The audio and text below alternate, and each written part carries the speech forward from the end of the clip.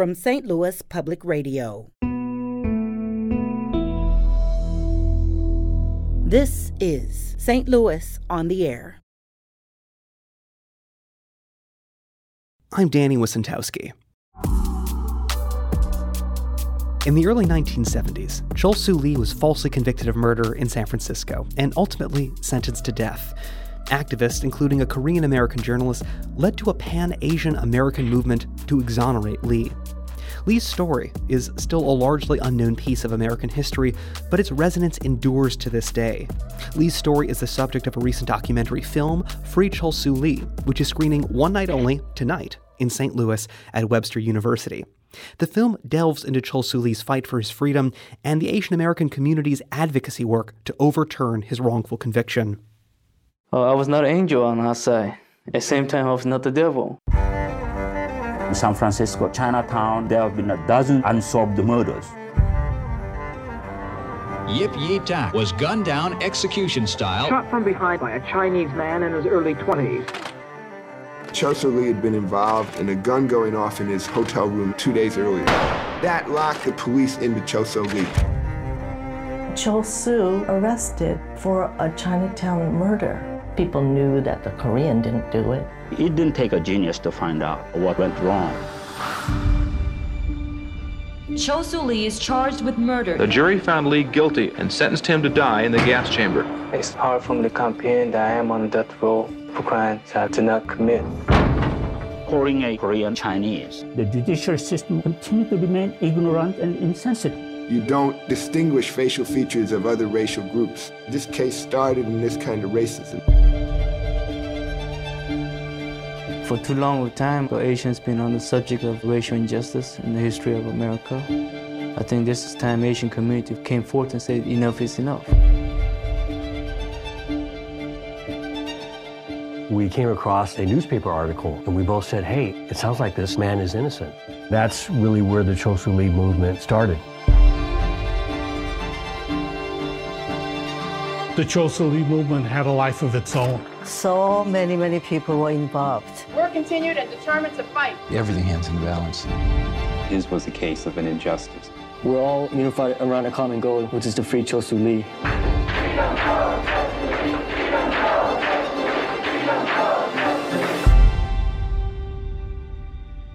It happened in America, but only in America we can right this wrong. That was the trailer for the documentary Free Chol Soo Lee, which is having its St. Louis premiere tonight at Webster University. And to talk about the film and the legacy of Chol Soo Lee and the movement he inspired, we welcome Liz Lenevy. She is the secretary of the Gateway Korea Foundation Board and on the board of its directors, and she is also an attorney at the Simon Law Firm in St. Louis. The Gateway Korea Foundation, along with the Very Asian Foundation, is co-hosting tonight's screening of Free Chol Soo Lee. Liz, welcome to the show. Thank you so much for having me.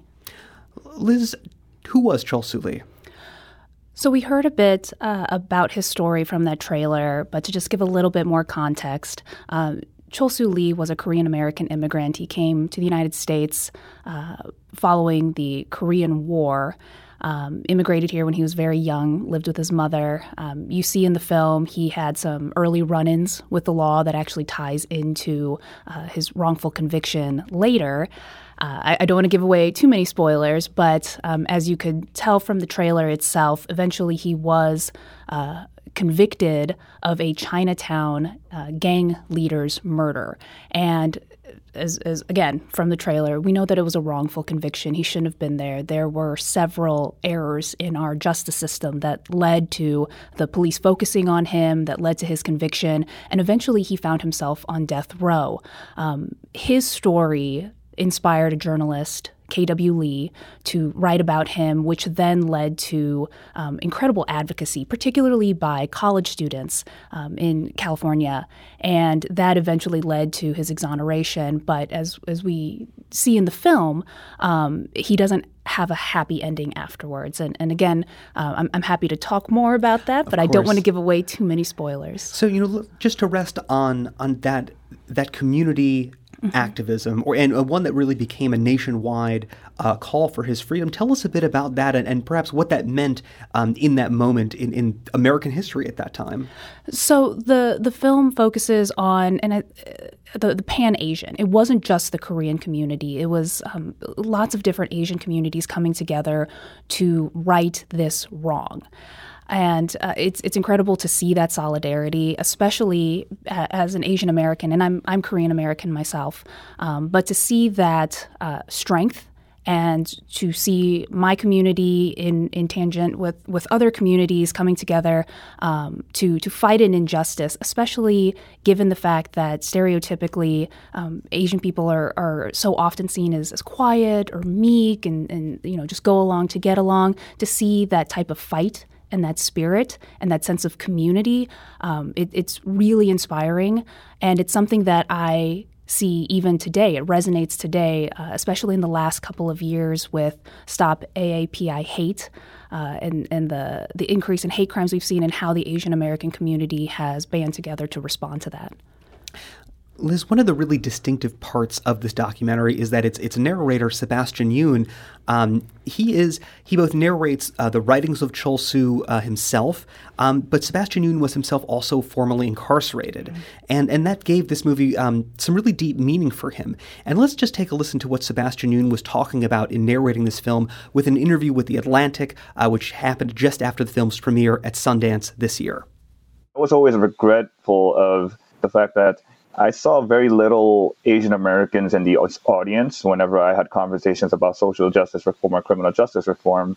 And when Soo Kim, the producer of this film, reached out to me, it excited me because I thought it was going to be an interesting opportunity for Asian Americans to kind of put out a narrative that we also belong in conversations surrounding criminal justice reform. Liz, what do you hear in Sebastian Yoon's point here? Does there need to be greater emphasis and space on the Asian American place in this criminal justice reform conversation that is happening and ongoing in this country? Oh, absolutely. It affects our community, but it's something that I think culturally we don't want to talk about. It feels shameful, and it's something that, again, going back to the stereotype about Asian Americans that we're quiet and we just go along to get along. By now trying to be involved in this conversation, having a greater presence in it, it's important not just to our community, but to other communities too, which we need to have that solidarity. And I agree with him that I don't often see Asian Americans show up, but I think that the tide of that is turning, and that's apparent in the film and the fact that the film came out now. I think that we see that Asian Americans are becoming more involved in all aspects of American life, and that includes criminal justice reform and our systems. And when this film premiered earlier this year at Sundance, that is, the co-director, Julie Ha, also spoke about what it meant to have another Asian American formerly incarcerated activist like Sebastian Yoon to be the voice of Chol-soo in this documentary. And here's what Julie said, also in an interview with The Atlantic.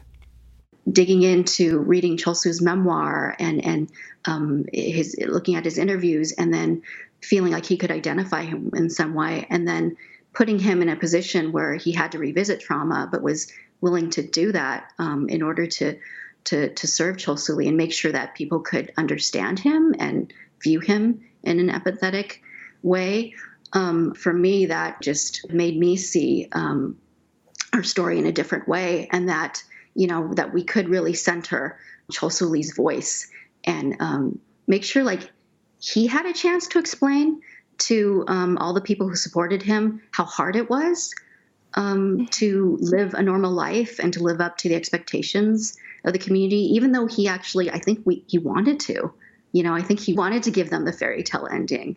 And now the film, with Sebastian's help, to be able to explain how hard that is, I think that was really an important thing that we were able to do.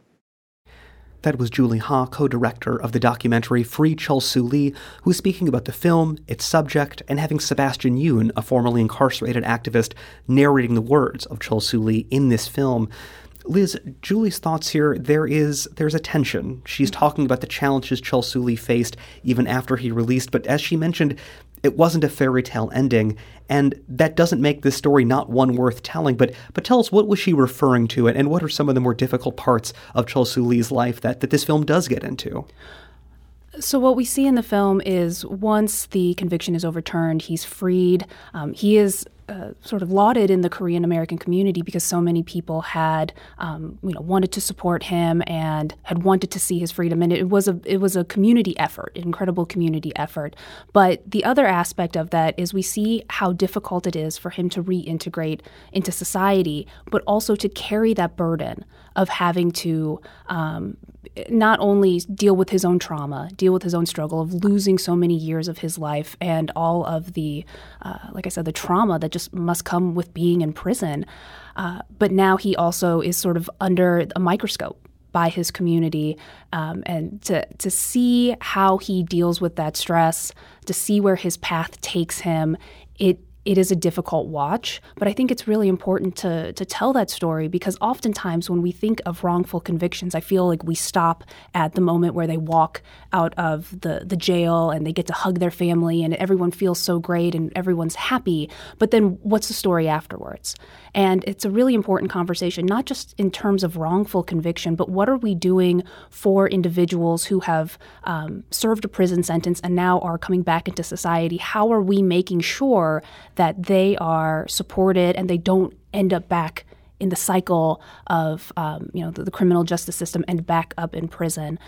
So I think it's an important story to tell. It's a difficult watch, but it's deeply moving and very impactful. And I think it speaks the fact that Julie and Eugene, her co-director, the fact that they go so far into the story and tell the full story, I think just speaks to them as filmmakers. Liz, the screening is free to the public tonight, and it's going to include a very notable a post-film discussion, which is going to include a number of experts, and that includes Wesley Bell, who is the prosecuting attorney in St. Louis County, also someone from the MacArthur Justice Center, but people who were involved both in the criminal justice system and in those reforms. What do you hope is that, perhaps a St. Louis lens that people come to this film through, or how do you hope that it grounds this story that did take place in San Francisco, but one that does feel similar and reminds us of many of the cases we're seeing here in St. Louis and Missouri? Yeah, so we have an incredible panel lined up, which the panel discussion will happen immediately after the film. As you mentioned, we're going to have St. Louis prosecuting attorney Wesley Bell. We'll also have Megan Crane, who is the co-director of the MacArthur Justice Center, but she also helped launch the Missouri Wrongful Conviction Project. So she has an incredible perspective to bring. And we're also bringing in journalists Sarah Fensky as well as Aisha Sultan, who do quite a bit of work focusing on the topics that are relevant in the film. And the reason that we brought these people is that even though this film took place in California 50 years ago, the issues are still happening today. And it still resonates today, and it's across our country. And so what we wanted to do was bring in individuals both in law and in media to talk about the role that they play within this larger system, how we can fix the system, and specifically how that impacts our community right now and how that will impact our community going forward. Liz, in our last couple minutes, you mentioned that this time we're in now, with sort of a rise in AAPI discrimination in the last few years, but also in cases that, like the one that helped found the Very Asian Foundation, which was a case where Michelle Lee on KSDK received this kind of very blunt racist message, but one that also, I think, evoked the sense of there are people out there who don't see Asian Americans as distinct ethnicities. They don't know a lot about them. They have a lot of presumptions. What does this moment feel like now? And is this movie raising something that is actually really relevant about the moment we're in? So I think that this moment right now is incredibly powerful. We see so many AAPI, especially AAPI youth, stepping in and stepping up to represent the community, to fight for our community, to fight for a better future, and prove that our voices matter and that we're American and we are part of this American story, even if we have a different background. That is something that is particularly powerful for me because I did not see that in my youth when I was growing up. And so it's an incredible movement, and we have so much to gain from watching how these young people advocate, and also being able to work across racial lines and advocate with fellow minorities in an effort to just really just improve everyone's life. I think that's the goal of this film, and that's the goal of this event tonight, is to bring a community together in order to make it better. Liz Lenevey is the secretary of the Gateway Korea Foundation Board of Directors and an attorney at Simon Law Firm in St. Louis. And there is a free screening tonight at 7 of Free Chol So-lee and a post-film discussion at Webster University's Winifred Moore Auditorium. Registration is, you can find that at gateway-korea.org/film/series. And again, that event is presented by the Gateway Korea Foundation and Very Asian Foundation. And we have a link to this information on our website at stlonair.show. Liz Lenevey, thank you so much for joining us today. Thank you so much for having me.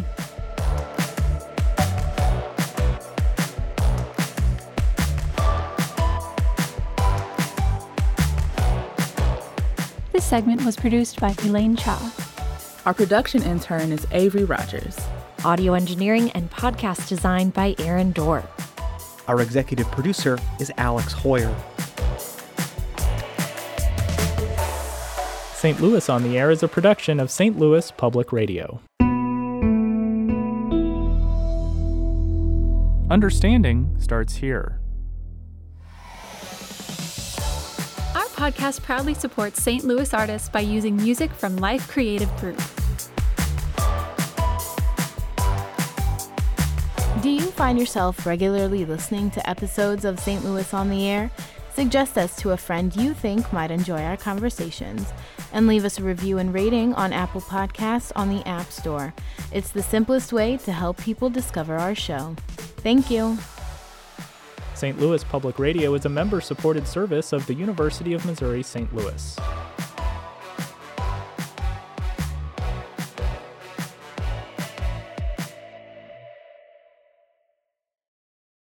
Support comes from the Missouri Forest Products Association, committed to conservation and careful management of the state's forests to make them more resilient and better habitats for wildlife. ChooseWood.com.